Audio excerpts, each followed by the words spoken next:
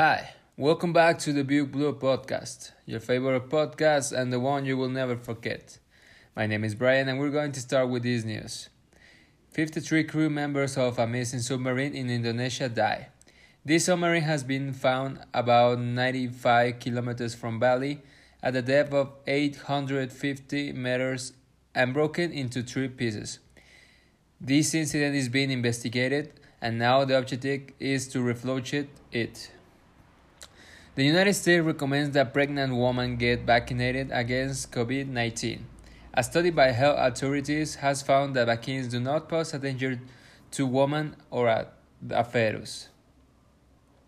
So we have a breaking news that Derek Chauvin is found guilty of all charges in the death of George Floyd. The 12 members of the popular jury have indicated that Chauvin is guilty of involuntary murder in the second degree, murder in the third degree, and murder in the second degree. And now, Ingenuity helicopter makes history by flying for the first time on Mars. NASA's small Ingenuity helicopter has made history by making the first powered, controlled flight of an aircraft on another planet, Mars. And now we're going to have the next news with my partner Juan Pablo. Now with national news. President Andrés Manuel López Obrador reported that, given the increase of COVID-19 cases in India, Mexico will not require that country to send the agreed vaccines. In a morning press conference, the president regretted the situation that the nation is going through and recalled that we have expressed our solidarity. This Sunday, the most violent day of the year in Mexico. According to the federal government, at least 115 killings have been registered. Also, at least 2,000 migrants are missing in the Mexican territory, according to reports made by their relatives, reported the Mexican Federation of Public Human Rights Organizations. Mexico is resuming requests for a new vaccine agreement against COVID-19 with the US and in the coming days could propose a vaccination scheme on the border shared by both countries. Now with the finance section with my partner Valeria. Thanks.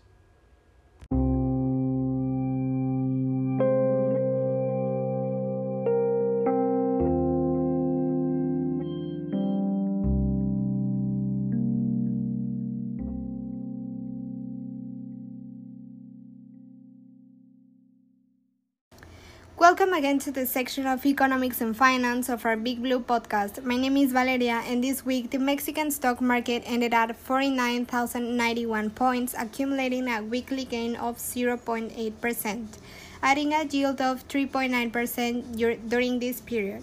So far this year, the Mexican stock market indicator adds a yield of 11.4% and stands at 2,622 units from its historical maximum of 51,713 points.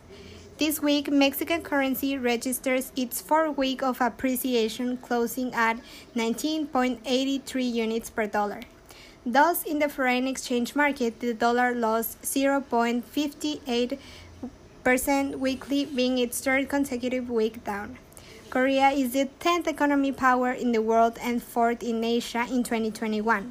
South Korea is known for its rise from being one of the poorest countries in the world to being a high-income developed country.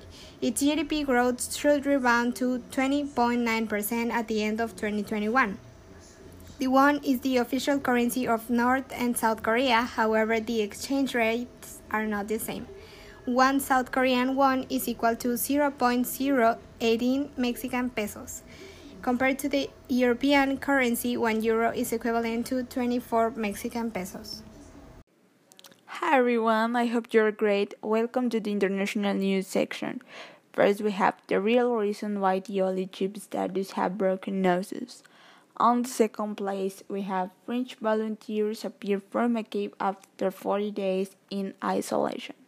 And the third one is Alva Myrdal, the woman who created modern Sweden.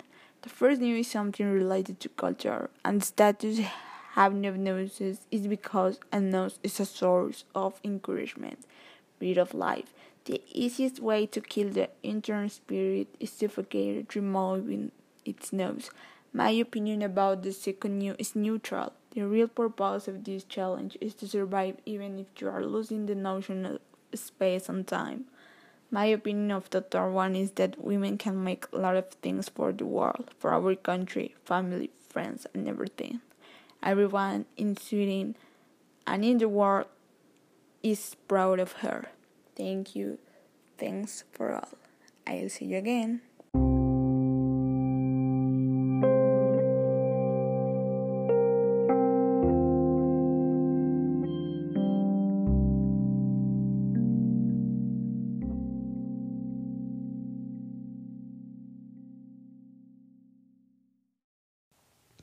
Now, general information of our destination, South Korea.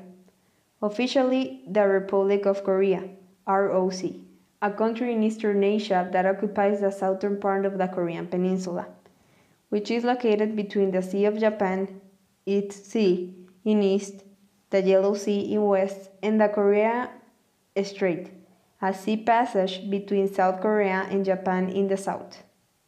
South Korea has a land border with North Korea in north.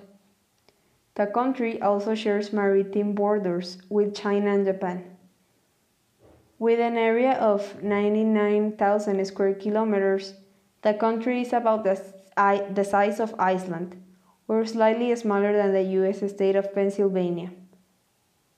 South Korea has a population of 50 million people, and the largest city and capital is Seoul. Busan is South Korea's second city and a major port. The official language is Korean. South Korea is a presidential representative democratic republic, specified by the Constitution. Legislative power is vested in both the government and the National Assembly.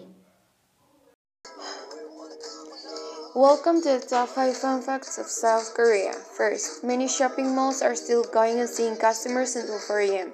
Second, people are taught that blood type contributes to a person's personality and characteristics. Third, they celebrate the White Day on March 14, in which girls give chocolate to the guys they like. Fourth, South Korea has the fastest internet connection speed in the world. 5. It's home to the boy band BTS, which were named of the entertainers of the year 2020 by Forbes, and they have a value of $4 million for the South Korean economy. Hi, I'm Kurime, and this week I'm going to talk about the chapter 4 of Orientalism by Edward Said, published in 1977. The title is Crisis, and basically it talks about how we as individuals cannot judge anyone or anything textually. As an example, it is stated that if you follow something just as any book said, you are destined to ruin. Still, there are two human factors that favors this incident. One is when any human confronts unknown, and the second one is the appearance of success. This is how Edward Said explained the relationship between the accident and the Orientalism, and how the imminent success of the Orientalism scared, but at the same time charmed the accident. Most of what accidental people knew from Orientalism was from books written in the tradition of the same Orientalism, and somehow this helped them to be prepared and made closer the Orientalism, but as I said, nothing can be judged textually. In the end, Orientalism has accomplished its self-metamorphosis from a scholarly discourse to an imperial institution, and now we can say that Orientalism has evolved also in its humanist values thanks to the confrontation of the accident and the Orientalism. Thank you, and I hope you enjoyed this weekend podcast and have a great week.